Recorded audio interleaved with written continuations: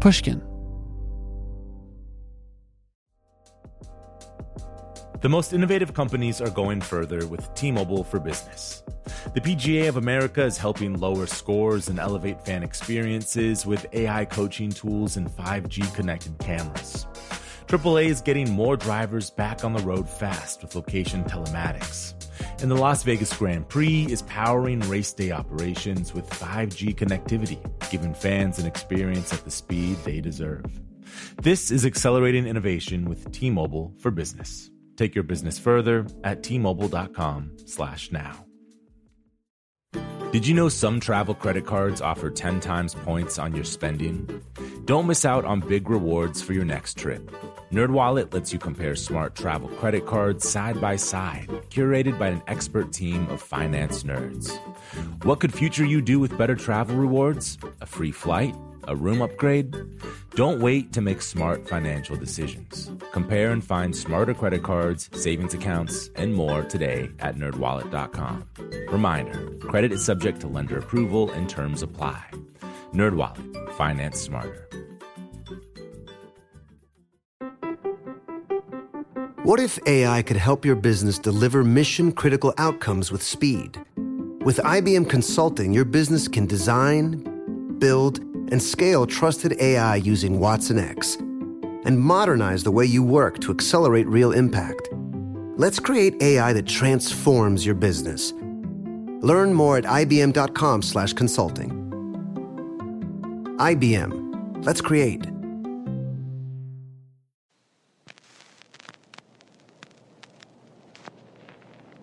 I think I am a journalist first and foremost, and I do have this desire to go to extreme places. Be honest about that. Like, journalists are weird. Like, we do run towards burning buildings. You know, it takes a certain kind of personality type to go into a war zone and to go into a disaster zone where everybody else is going in the opposite direction. That was Naomi Klein. I'm Sam Fragoso, and this is Talk Easy. Welcome to the show.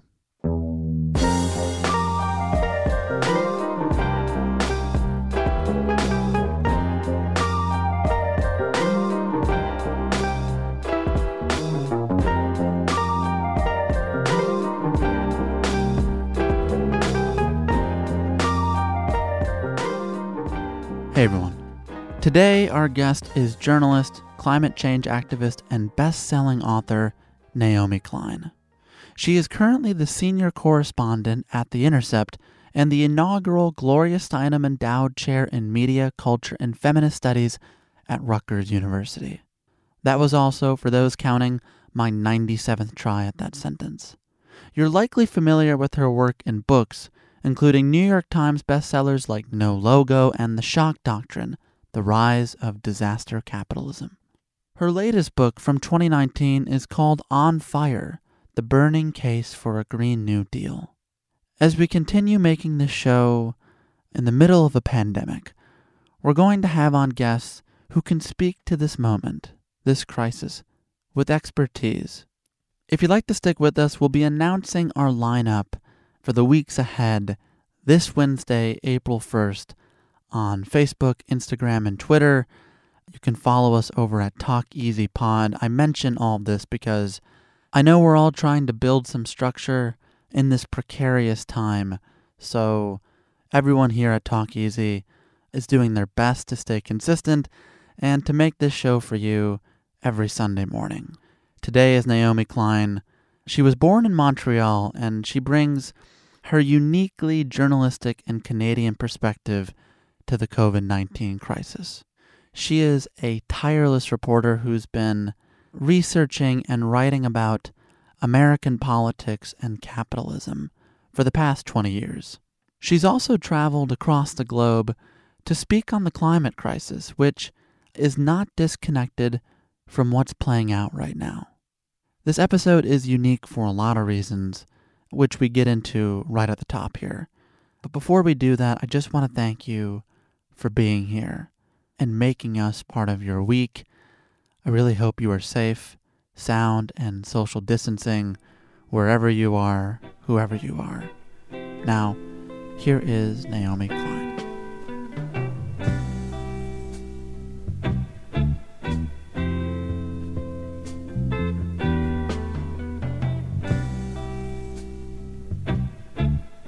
Naomi Klein, thank you so much for being here and for doing this with me.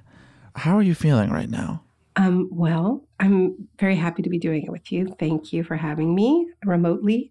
I am not super well, I have to admit. I've been sick. We were supposed to do this last week, but I canceled because I thought I had a cold, but now I'm pretty sure it wasn't just a cold because I found out that I was exposed to the coronavirus. A close colleague stayed over at my house 12 days ago, and she became sick, and she lives in Canada.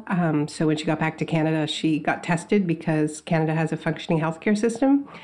And so we're assuming that actually we all, like everyone in my house, has it with varying degrees. My son doesn't have any symptoms, but my husband and I are both fighting off some strange virus, and we're hoping it's just a mild case and that it doesn't get worse.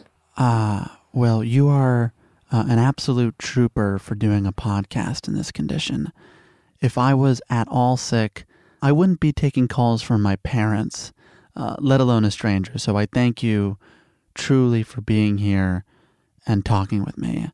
And I'm wishing you and your family a speedy recovery. You know, as someone living with what may very well be the virus, what do you make of where our country is at with the COVID-19 crisis? Oh, I don't feel like we have metabolized what this crisis means, and we don't know how this is going to play out.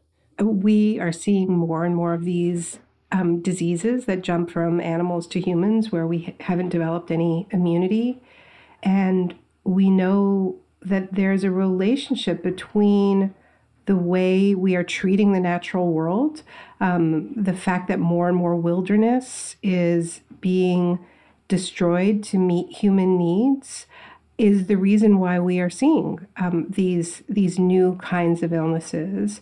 It's interrelated with so many other crises. You know, one of the factors that we're learning about around these types of diseases in general is that you can't pry it apart from so many other global crises. Like, for instance, many people on this planet get their primary source of protein from fish, but because of overfishing and because of coral bleaching, they aren't able to, so they have to find other sources of protein. And that is what often pushes people into previously protected forests to find what's known as bushmeat, and that carries diseases, new diseases into human populations. So it's all interconnected. I think there are a lot of lessons to be learned from crises if we're willing to learn them. I find myself thinking a lot about my time in Puerto Rico after Hurricane Maria hit. I was there researching and also speaking about my work on disaster capitalism, and some Puerto Rican friends would talk a lot about Maria as an unveiling, that it blew the lid off the whole island in this really literal way, where all of these other crises that had been hidden away inside people's homes, inside people's private lives, all these crises that they were bearing in solitude were suddenly revealed when the storm ripped through the island. And they were understood to be actually collective crises. Like, people saw the depths of their neighbors' poverty, and they saw how vulnerable their economy was built to be dependent on all these imports that they no longer had. So all of these things. So I kind of feel the same way about this crisis, that it is this unveiling, that where we are all seeing how enmeshed our fates are. Like, that's one of the things that's being revealed. So I'm trying to learn as much as I can from what we are seeing, right? Like, we're all seeing our dependence on people who maybe we don't appreciate enough, like nurses. I mean, I find myself thinking about how much I appreciate my son's teacher because I'm suddenly finding myself being my son's teacher. multiple times a day, I appreciate the patience of the professionals who do this, because we really aren't nearly as good at it. So maybe we will learn how enmeshed our fates are. That's maybe something we could learn. I think you're right. The virus has exposed some larger systemic issues, especially within our healthcare system. And I know over the past week, you've been talking about the potential rise of coronavirus capitalism, or disaster capitalism. You wrote, after a shocking event, war, coup, terrorist attack, market crash, or natural disaster, the government exploits the public's disorientation. They suspend democracy, pushing through radical free market policies that enrich the 1% at the expense of the poor and middle class. Do you think that's where we're headed? I have been thinking about this for a couple of decades now. And I think my interest in it dates back to 9/11, and that having come at a time in my own political life where I had been very involved in social movements that were taking on corporate power and trying to challenge the way in which we had globalized our economies, that was fueling this very rapid race to the bottom for labor standards and environmental standards. And so I was part of what used to be called the anti-globalization movement. We always rejected that description, but I had written this book called No Logo that came out in the year 2000 when I was in my late 20s. And it was a book about this economic model and all the people that had been sacrificed on its altar. And what happened when the September 11th terrorist attacks took place is that whole conversation about the injustices of that economic system and how it was fueling inequality around the world and environmental devastation around the world was just severed, was just shut down. I remember so vividly this phrase that would be used all the time, which was, they would say, that's pre-9/11 thinking, right? Right. And it was like this idea that there was it was like AD and, before Christ and after, it was like nothing you knew before this applies. Everything is new. And it was like this incredible indoctrination, erasing our brains was what it felt like. Like nothing you knew before this event is at all applicable. Everything is new. If you try to talk about history, you are trying to justify it. If you try to talk about context, you're an apologist. Anything that you were doing before is no longer relevant. Somebody once described it to me as if somebody pressed a giant delete button on everything we were doing before. And so ever since living through that, I have thought about how elites use that state of shock. And 9/11 was a huge shock. We had never seen anything like it in the United States. And we were trying to make sense of this new world. And we were doing what people do when they're trying to make sense of something like that, which is come together and try to provide narrative and context. People were gathering in squares in New York City and just talking to their neighbors. And I remember George Bush going on television and saying, everybody should just go shopping, don't talk to each other, shop. That's how we get out of this.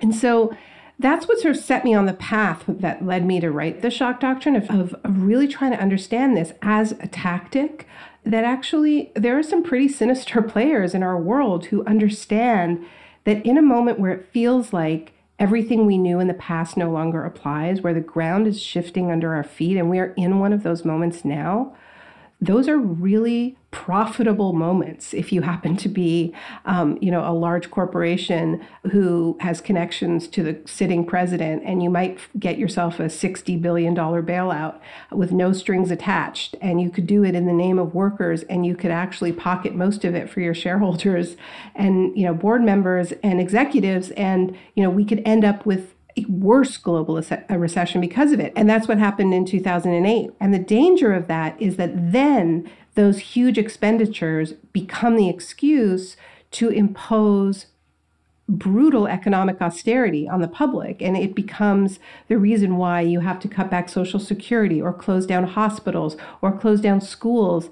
And, we got a dose of this in North America, but they got it a lot worse in Europe after the financial crisis. And, we probably remember the huge uprisings in Southern Europe to try to stand up to this. But, once the money has gone out the door, it's really hard to get back control. I think what's also hard is that discussions around this subject, about the dangers of capitalism, is really challenging for some people. Lots of those folks are likely right-leaning, but Democrats fall into this camp too, right? I mean, people who believe in the virtues of capitalism. So when you're presenting this data and these ideas, are you considering how your own political ideology may impact how an audience hears what you're trying to say? Well, I think you have institutions that are kind of hardwired to maximize profit. It isn't personal. It's not about saying that these are terrible people. It is that they are sort of bound to maximize their profit in order to fulfill their corporate charters. And so they do it. And I don't think that it is everybody who voted for Donald Trump who is responsible for this. I don't think that it is all people who are conservative who are responsible for this. Mm-hmm. But I do believe that we have an economic system that is incredibly dangerous and is becoming more unequal with every one of these shocks.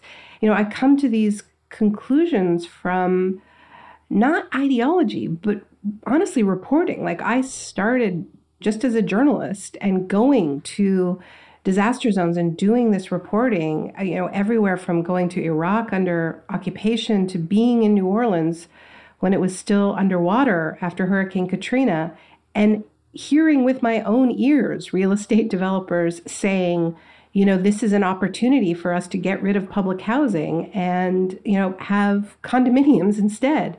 And so it's not a conspiracy. It's just what actually happens in these moments of shock. And the reason why I don't despair and why I do think that dialogue is important and for people to understand what happens when we are confused and we are in shock and we're searching to understand the world is that the more we understand this tactic, the more we can resist it. Most people don't want this on the right or the left.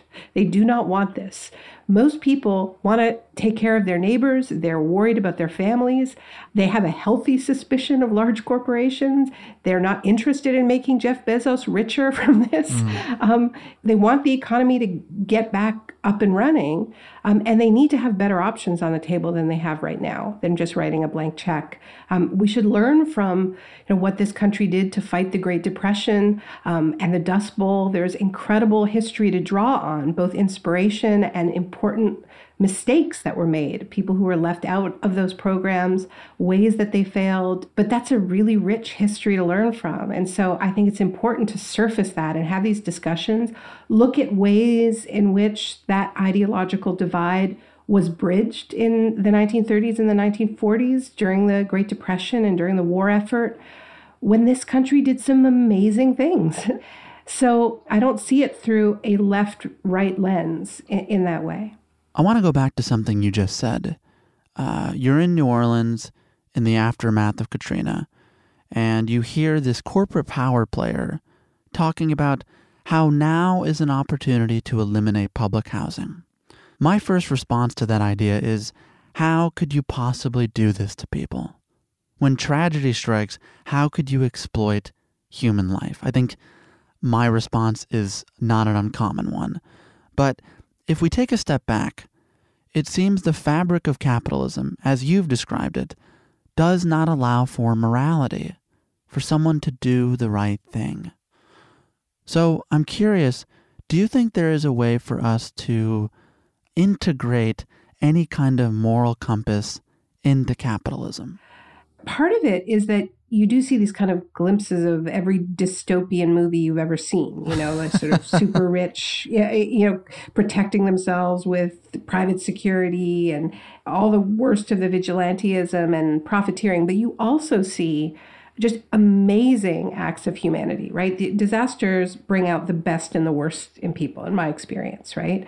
And for majority of people, they bring out the best, right? When people see suffering, they want to help, whether it is in their own communities or whether it is, seeing footage of the, Haiti earthquake on their television sets. I mean, this is where we see billions of dollars being raised in aid, all kinds of fundraising.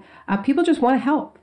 But the tactic that I'm describing, I think the reason why it is so horrific and why people do have that reaction of just like, that's wrong. Why, how could you be taking advantage of people in this moment of shock and weakness when their whole city has been evacuated to try to, push your economic agenda is that it goes against what they personally feel in that moment, which is, how can I help, right? And so we need structures, I think, that allow people to be their best selves. And your question of, can we change capitalism to let that happen? I mean, I think we need to have, at the minimum, a much more mixed economy, which means that some large parts of what we do as humans are considered too important to be left to capitalism. Like I mentioned that I'm from Canada. I grew up in Canada. I live in the States now, but it's a really striking difference as somebody who's experienced both systems to live in a country where they have just said, look, healthcare is just too basic to be left to the market.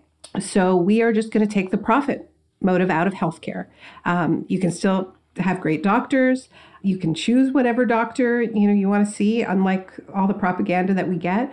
But we're just going to take the profit motive out of it. And I think that if we are going to cope with the kinds of shocks that we've already locked in because we have been in denial about just how bad things have gotten, particularly environmentally, we are going to have to kind of put in a floor for people where we say, you know what, healthcare is going to be a given. Everybody's going to have healthcare, and we're not going to leave it to capitalism. We're not going to build in a profit motive for healthcare. And we are going to say that everybody has a right to housing. And we're going to say that everybody has a right to education, and we're going to make public universities free. And we're not going to have people graduate with debt.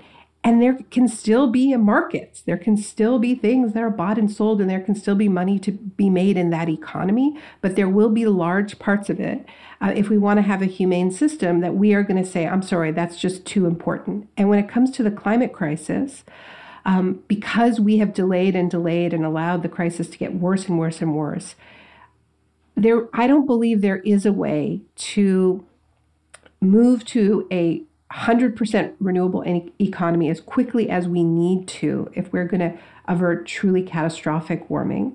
And I think California understands that better than most parts of the country because of the fire season just extending more and more, and people have this growing sense of urgency about that.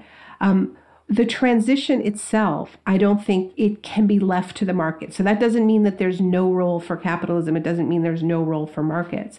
But it does mean there's going to have to be a much more robust public sector and a more robust nonprofit sector in general. So not everything controlled by the government, but more community ownership, more cooperative ownership, not just sort of saying capitalism fixed this for us, because I think that's become magical thinking at this stage in history. Well, I think a lot of our understanding of these ideas has to do with their branding.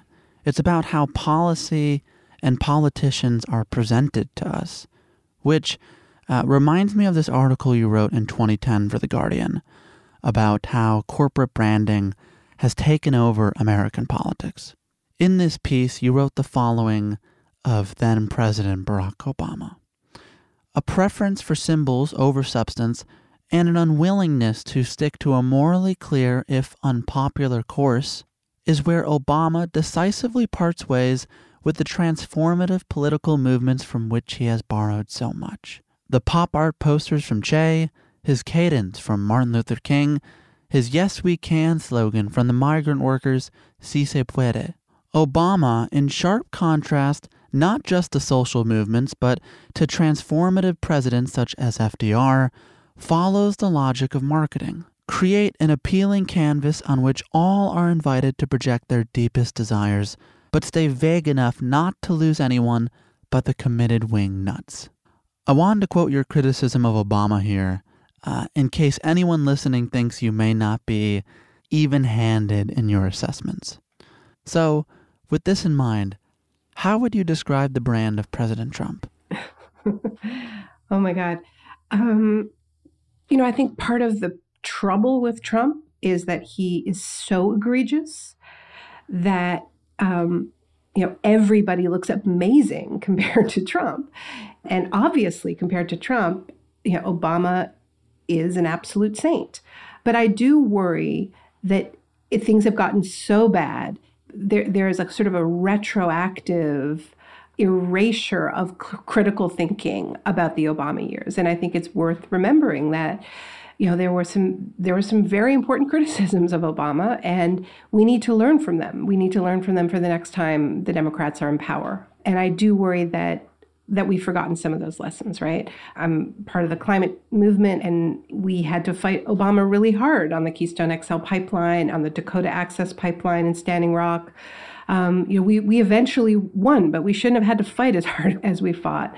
Of course, the Dreamers had to fight like hell, and Black Lives Matter did as well. And there was some huge social movements that emerged to take on the Obama administration. Now, in some ways, that speaks well of them in the sense that, I think we don't see those kinds of mass protests because during the Trump era, people understand that nobody's listening, that it's not possible to influence this administration. You have to find other levers of power, and maybe that will be at state governments or the city governments, or maybe it'll be taking on corporations for investing in fossil fuels. But having a big climate protest in Washington doesn't make a whole lot of sense. Right. So the significance of Trump, the passage that you described, I was describing President Obama's electoral campaign using the tools of branding in order to sell Obama as a politician. But Obama, at that point, was not himself a brand, right? He didn't have a line of products that he was selling. He was just running for office, and he had written some books, but that was, that does not a super brand make. You could argue that now the Obamas are a super brand, but that is a separate issue. Trump is the first super brand, the first branded human to become a president, right? Using his branded platform. And this is, I think, significant to understand, because I think it's something that Michael Bloomberg didn't understand when he ran for president. He sort of took Trump literally when Trump, says that, he was running as a successful businessman, and he would run the country like a business. That was his pitch. And so Michael Bloomberg was like, well, I'm a more successful businessman and you're a lousy businessman, and I'm richer than you, and I'm going to be president. And that didn't go very well. And I think that that's because Michael Bloomberg fundamentally failed to understand that Donald Trump was successful not because he was a businessman, but because he was a brand, because he was a celebrity brand, because he had 13 seasons of The Apprentice, because he had a line of Trump steaks and Trump water and Trump University, and decades of building his individual brand, right? He didn't become president because he's a successful businessman. He's not a successful businessman. He became president because he's a successful brand. And he is a successful brand, unfortunately. And what his brand is, the big idea that he's been selling all of these years, is a simple one. It's, I'm the rich guy, I'm the boss, who is so rich, he gets to do whatever he wants to whomever he wants. That is the fantasy that he was selling on The Apprentice. Being the big boss in the shiny gold tower who gets to fire and grab and do whatever he wants. And the problem with that as a brand identity when it succeeds in becoming president is that it is kind of uniquely immune to shame and to, as I mentioned earlier, the kind of pressure that one would hope to be able to exert over an elected politician, because the whole point of Trump's brand is that he does whatever he wants and he gets away with it. So it's very hard to catch him out. If you catch him in corruption, that's just Trump being Trump, right? Catch him lying, that's just Trump being Trump. Anything he does, it's like, well, at least he is who he seems to be. And Trump supporters are always saying that, right? Well, he is who he's not fake. Mm-hmm. So who he seems to be is a liar and somebody who does whatever it takes to advance himself. And that is what he's doing. So how do you catch somebody like that out? It makes him a uniquely difficult person to run against. And it's very, very important for people to understand this. What I was struck by, both in your answer just now and in all of your writing, is a kind of boundless passion and energy you have for giving a shit. I just want to go back a little bit. In 1936, your grandfather, whose name was Philip, got a job as an animator for Disney. He worked on Fantasia and Snow White and Pinocchio. He was a political man, but he mostly kept his politics to himself until bonuses that were promised for Snow White failed to materialize. That was in the spring of 1941, and in response, Philip, your grandfather, led a strike on behalf of the Union to demonstrate he, along with your grandmother Anne, lived in a tent across the street from the studio, cooking over an open fire and manning the picket line. Now that we're about 80 years removed from this moment, do you think that's where your passion and activism comes from? That's so interesting to hear all of those details. My God. My grandfather had a big influence on me because he was fired for leading that strike, for helping to lead that strike. He was never able to work as an animator again. Mm-hmm. He did a little bit of animation work under a pseudonym because he was blacklisted. He worked in the shipyards during the war. And he was always he continued to be an artist. In some ways, it freed him to do his own art. He made sculptures his whole life. He had a workshop in the basement of the house he built himself. My grandparents were kind of back to the landers. And he loved Disney. I mean, not the man. He did not love the man. And maybe this comes back to this question that we were talking about earlier about polarization and good guys and bad guys. But he really loathed the company and the way they had treated him and what it had done to his life. But he still loved the films. He was proud of his work. He didn't see it all as evil. And he just wanted it to be fair. So I think one of the things I learned from him is, like, if you want to be a critic, like, you have to make room for people's complexity and for the fact that we have these contradictions. Like, we're drawn to this shiny world. We want the things. We feel bad that the people who made the things weren't treated well. We're pulled in lots of different directions. And if all you do is shake your finger at people and just make them feel bad, they are just going to run in the opposite direction, because none of us function that way. We are all filled with contradictions. Well, let's get into the contradictions of you as a teenager. Both of your parents were politically inclined. Your mother was a filmmaker. Your father worked in medicine. You were, by described in the New Yorker back in 2008, you found your mother's feminism repellent. Part of your appeal as a teenager, you described yourself as an impeccable liar and rarely got caught. Our fights were less about actual transgressions than about my silence, my sullenness, and, as my dad was always fond of putting it, my refusal to be part of this family. So, walk me through, what were you like as a teenager? Anti-political and anti-feminist and all. I mean, I wouldn't say that I was anti-feminist, but I didn't like the culture. I mean, I had a very acute sense of fairness as a kid. I think there was a real clash between my family culture and the culture that I was enmeshed in. I mean, I was a child of the 80s. And so, here's my family trying to kind of continue this culture that they were a part of in the 60s and 70s. But it's the 80s and it's over. And, I didn't get sent to alternative school. I went to mainstream school. And the clash between the values of my family and the values of the broader culture were just so intense. And I think my parents were just like a lot of people who had come through the 60s. And, we were living in Canada because my father was a war resister, didn't want to go to Vietnam. Our whole family was split up over this. And I think for a lot of people who had come through that and made real sacrifices because of it, the 80s came as a pretty rude shock and they were mad. I think my parents were really angry in the 80s.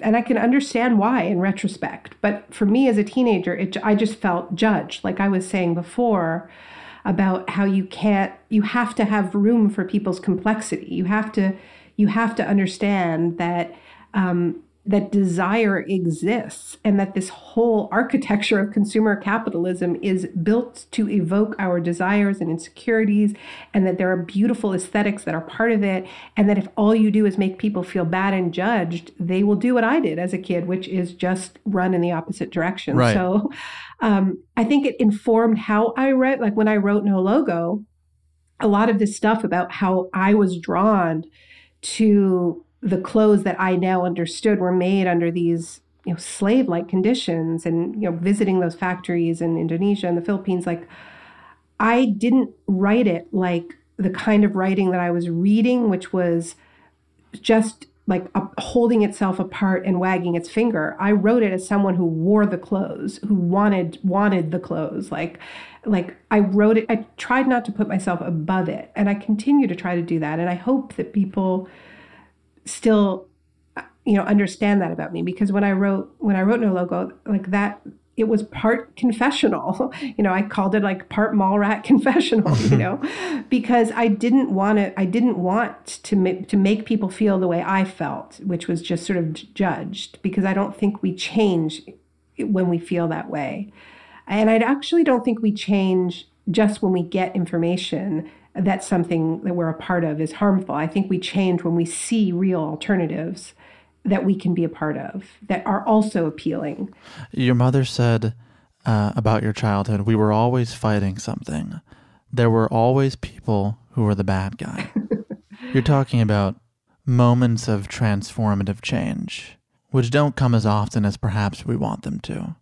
But in your case, it seemed that your moment of pivoting came in December of 1989, and even a little before that. You're referring to my mother's stroke. When I was 17, my mother, who is a documentary filmmaker, retired now, but she was 46 years old, and very much active and in her prime, and suddenly had a stroke, and then another stroke, a catastrophic stroke. And it turned out she'd had a brain tumor in her brainstem made of blood vessels that bled. She'd had it her whole life and didn't know.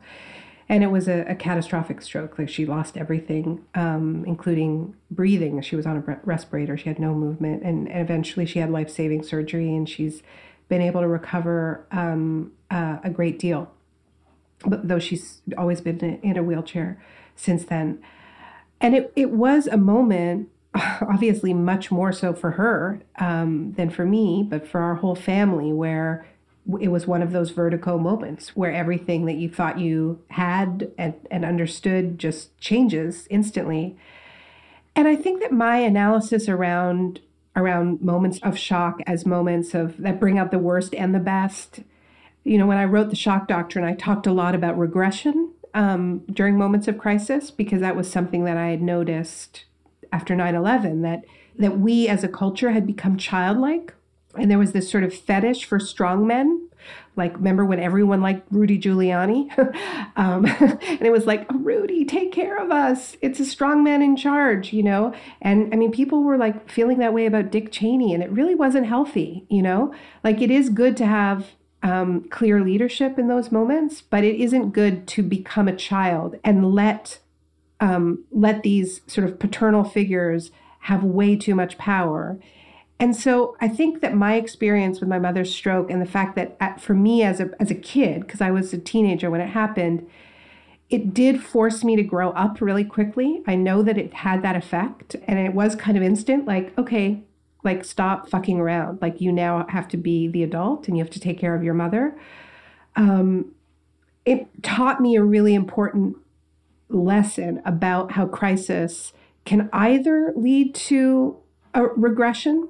I certainly had moments when I wanted to regress and fall apart, but it also can lead to these moments where you actually, the opposite happens and you grow up really fast and you actually kind of become better in crisis. And so all of my interest in shocks and crisis, I think, is about trying to figure out, like, how do we grow up instead of regress? Because I understand both impulses. Do you think that comes from a sink or swim mentality? Is it something like primal within you that makes you want to progress in that moment where others may feel defeated? Look, I think the survival instinct is powerful in everyone. You know, like, don't you want to survive? Like, don't you want our planet to thrive? Like, aren't you horrified when you see, like, Australia on fire and Paradise, California burned to the ground? Like, I mean, I believe this is universal. I just think that there's some alchemy where we need to, like, access the part of ourselves that is in everyone. We have there is nothing more powerful than our survival instinct. And when I hear, like, people surprised that I have it, I want to know what's going on with you. Where's yours? What I'm mainly getting at is something both human and journalistic. You know, I'm thinking about your life and your work in a context. You know, I'm thinking about in 2002 when you and your partner decided to move to Argentina to make a documentary called The Take. It's a film about a group of laid-off workers who broke into their shutter factory and started it up again as a collective. In this time of turmoil, there were protests. The protests turned violent. There were shoot-offs between police and citizens. Your partner, he said to your crew, "Just be safe. It's not the time to die." And you said, if something is happening and we're the only ones witnessing it, we have a responsibility to posterity. What I'm asking about is where that responsibility in you comes from. It's interesting. I hadn't thought about that for a long time. I mean, we went to Argentina after the economy there went into crisis. They went through 5 presidents in 3 weeks, and the whole economy shut down. The banks were closed, and I am I think I am a journalist first and foremost, and I do have this desire to go to extreme places. Be honest about that. Like, journalists are weird. Like, we do run towards burning buildings. You know, it takes a certain kind of personality type to go into a war zone and to go into a disaster zone where everybody else is going in the opposite direction. So I don't know that I can answer, like, why I have that, but I do have it. And so what you're describing is, like, you know, when you are in the moment and things start going really wrong and the police are opening fire on protesters, which is the situation that you're describing, and you have a camera, you know, everybody who works as a journalist or as a documentary filmmaker, we're all doing that sometimes. And my husband and I have always had a slightly different relationship to risk on this. And to be honest with you, mine has changed. Since I became a mom. When I became a mother late. I had my son when I was 42. And I knew when I made that decision that it was going to impact this kind of work, because I do think that when you are not a parent, it's a simpler decision to make a decision to take on unnecessary risks, right? Like maybe bigger picture necessary, right? Like societally necessary, but for your life, an unnecessary risk. And in the 7 years that I've been a parent, I haven't done that level of danger reporting. You've tempered it. Yeah. I mean, which isn't to say that I don't take some risks, but I don't take the same kind of risks. I would describe Trump being elected in 2016 as a burning building moment. Some would not, I will. And 2 days after he is elected, you have to give a speech, I believe in Australia. And you have a quote here that I think is a bit timely for right now in regards to Trump winning. You said, "We cannot play my crisis is more urgent than your crisis. War trumps climate, climate trumps class, class trumps gender, gender trumps race. That trumping game, my friends, is how you end up with a Trump. Either we fight for a future in which everyone belongs, starting with those being most battered by injustice and exclusion today, or we will keep losing. And there is no time for that." That was 4 years ago, just about 3.5 years ago. How do you think we have done, and how do you think we are going to do in the future? I think the past few years under Trump, there have been some really remarkable attempts to get out of our individual silos and identity boxes and not erase difference, but find common ground across difference and try to build something like a coherent political agenda and a vision of the future that is appealing enough that we could have a multiracial, cross-generational, broad-based movement that was powerful enough to win. And I think the point of what I was saying there is like, there's a lot of power on the progressive side of the spectrum, but there is also a lot of division.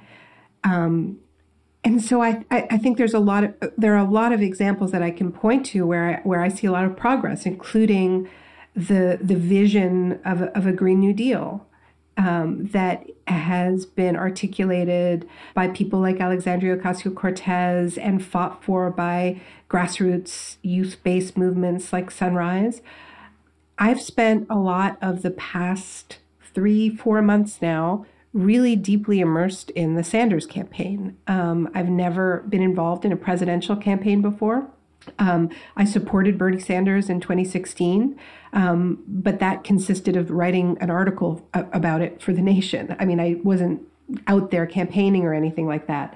And as somebody who's, identified as, even though I'm identified as an author, I still feel like a journalist. And so I've always sort of felt like, is it really my role to get involved in campaigns like that? But I think because Trump is such a threat, I made a decision this time around to do more than just write an article.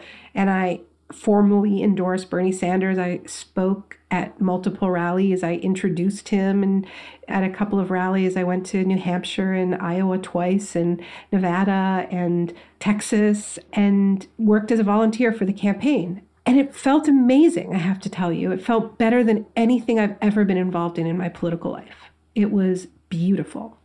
And beautiful because it was, and I've had so many conversations with friends who told me, like, I can't support Bernie because I don't like the Bernie bros on Twitter and they're so obnoxious. And I'm just like, please just come to an event. You will see that it is the exact opposite of everything you're seeing online. Like in person, it is such a feminist campaign. It's overwhelmingly women who are speaking. It is so diverse. This slogan, "Not Me, Us," which is the slogan of the campaign, has become this phrase that has taken on a life of its own and is no longer just about Bernie. It's now about people kind of escaping the meanness of our time, like the not me, me, me, me, like that is late capitalism, but actually trying to find an us beyond just the constant, hyper individualism. And it was amazing. And I'll tell you, answering that question of where we're at, it's hard for me because I was in Nevada when we won that that caucus so decisively and felt like just a kind of political joy and just raw joy that I have never experienced politically. Just the pride of all of these young Latino kids who had organized their communities in incredible ways, who had organized Uber drivers and taxi drivers and casino workers and hotel workers. And they won that thing. And we really thought that we were going to win the primary. Okay, here is something that may be positive and that you, I think, believe in. We started this podcast talking about the comparisons between 2008 and 2020, between the housing meltdown and the coronavirus. And we listed all the negative things. You know, they suspend democracy, they push through free market politics, the market crashes, they exploit that even more. Regular people pay the price of any bailout that happens. But it doesn't always go this way. And something you've been talking about is how the Great Depression turned into the New Deal. Do you feel any hope that we could have a similar turn? I mean, I have to have that hope. And I do believe that people are seeing that this system is failing. It's crashing. And it's now asking so much of people just to prop it up, you know? Like, maybe it's okay if we just let all the old people die so that we can get the stock market going again. And that's just not okay. And, you know, we've sort of had this slogan on the left, like people before profits, but it's kind of never felt so literal. And I think it's never been laid so bare for so many people. And so I think what we have come up against most in this electoral cycle, this primary, is this idea that maybe we can just have like a brief return to the pre-Trump normal, that there can just be a kind of a gentle turning back of the clock and we can all rest for a bit and recover. And I get the appeal of that. Like, God, people are exhausted. People are traumatized by this president and by what these years have been. But unfortunately, I think it doesn't work that way. And so I think what FDR was able to do in the early 1930s and when he first ran was say to people, like, we can get through this crisis, but we really are going to have to move forward. We have to go somewhere we haven't been before. We have to tell new stories. We need new institutions. It isn't going to be a reversion to the past. It is going to be a leap to somewhere we haven't been before. And he helped people access their courage and actually their deeper desire for something better than just that reversion to the past. And he spoke to people's whole selves. Not just their economic selves, but their spiritual selves, right? That he understood that the Depression was not just the state of the economy, but actually the state of people's, mental health, and that they were depressed and scared, and that we had to revive people, right? So that's my hope, is that we can find that part of ourselves and that we can listen to people who are trying to speak to that part of ourselves.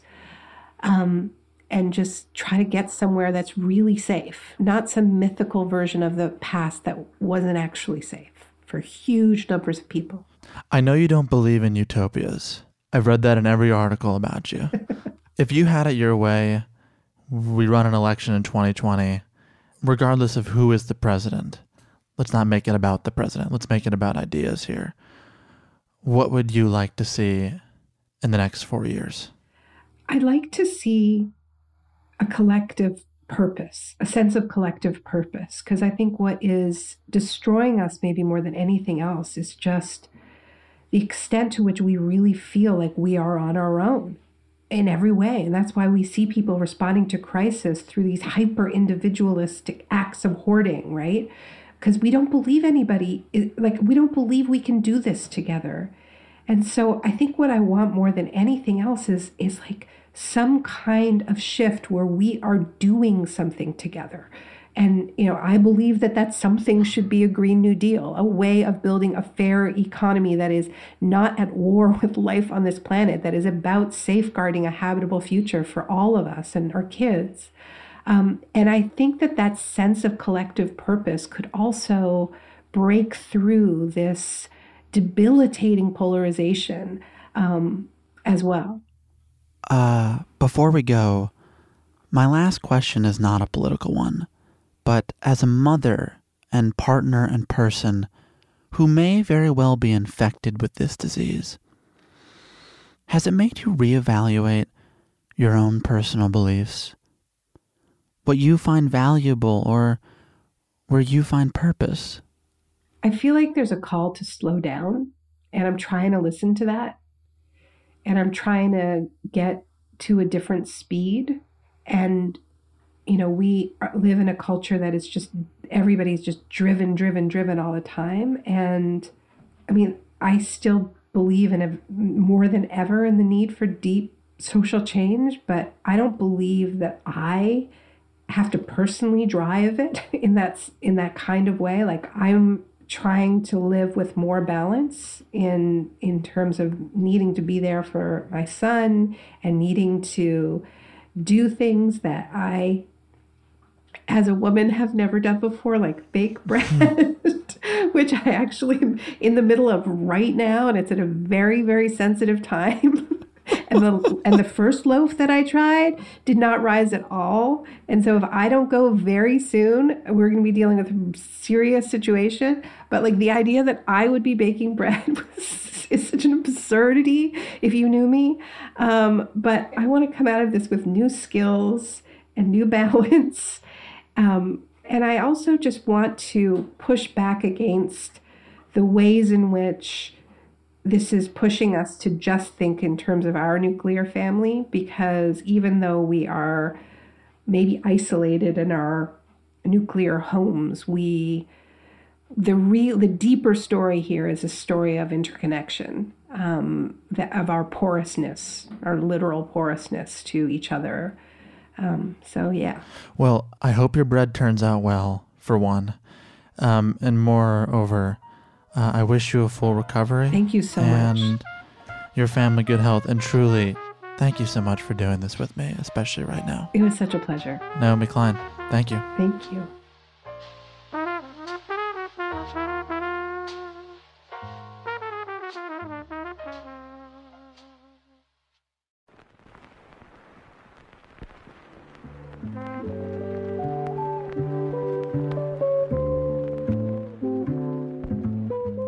And that's our show. I'm happy to report that Naomi has turned a corner and is feeling better. Her bread, for those wondering, also turned out all right. I want to give a special thanks this week to Avi Lewis and Jackie Joyner.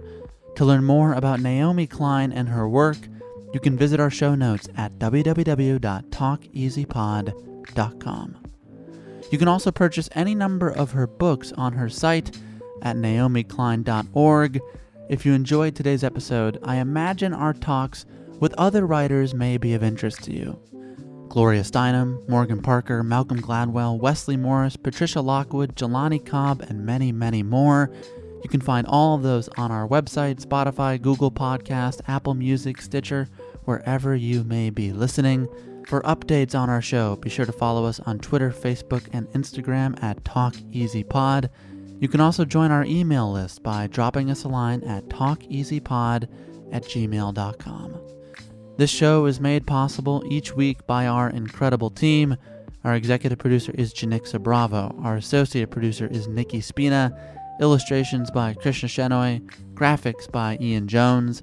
Music by Dylan Peck and Jin Sang. Our editors are Andre Lin and Kat Owen. Our social media is by Deja Washington. Our engineer is Tim Moore, and we tape out of York Recording here in Los Angeles, California. And finally, the show is produced by Caroline Reebok. I'm Sam Fragoso. Thank you for listening to Talk Easy. We'll be back next Sunday with Beto O'Rourke. Until then, have a good week, everyone.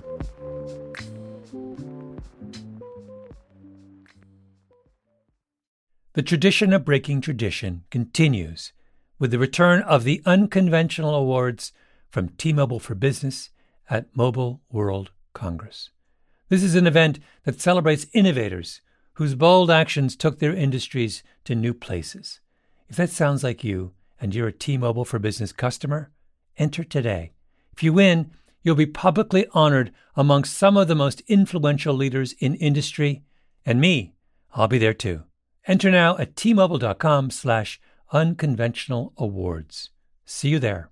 Are you still searching for your perfect place to call home? Well, now is the time to buy at Fisher Homes. If you're looking to move in before the end of 2024, May could be your last opportunity to start building your dream home and close before the year's end. If you're hoping to move in even sooner, Fisher Homes also has homes that are move-in ready and waiting for you, where you can start enjoying the benefits of homeownership even faster. Schedule your personal tour with a new home advisor today at FisherHomes.com and make this spring the season you find your perfect home sweet home.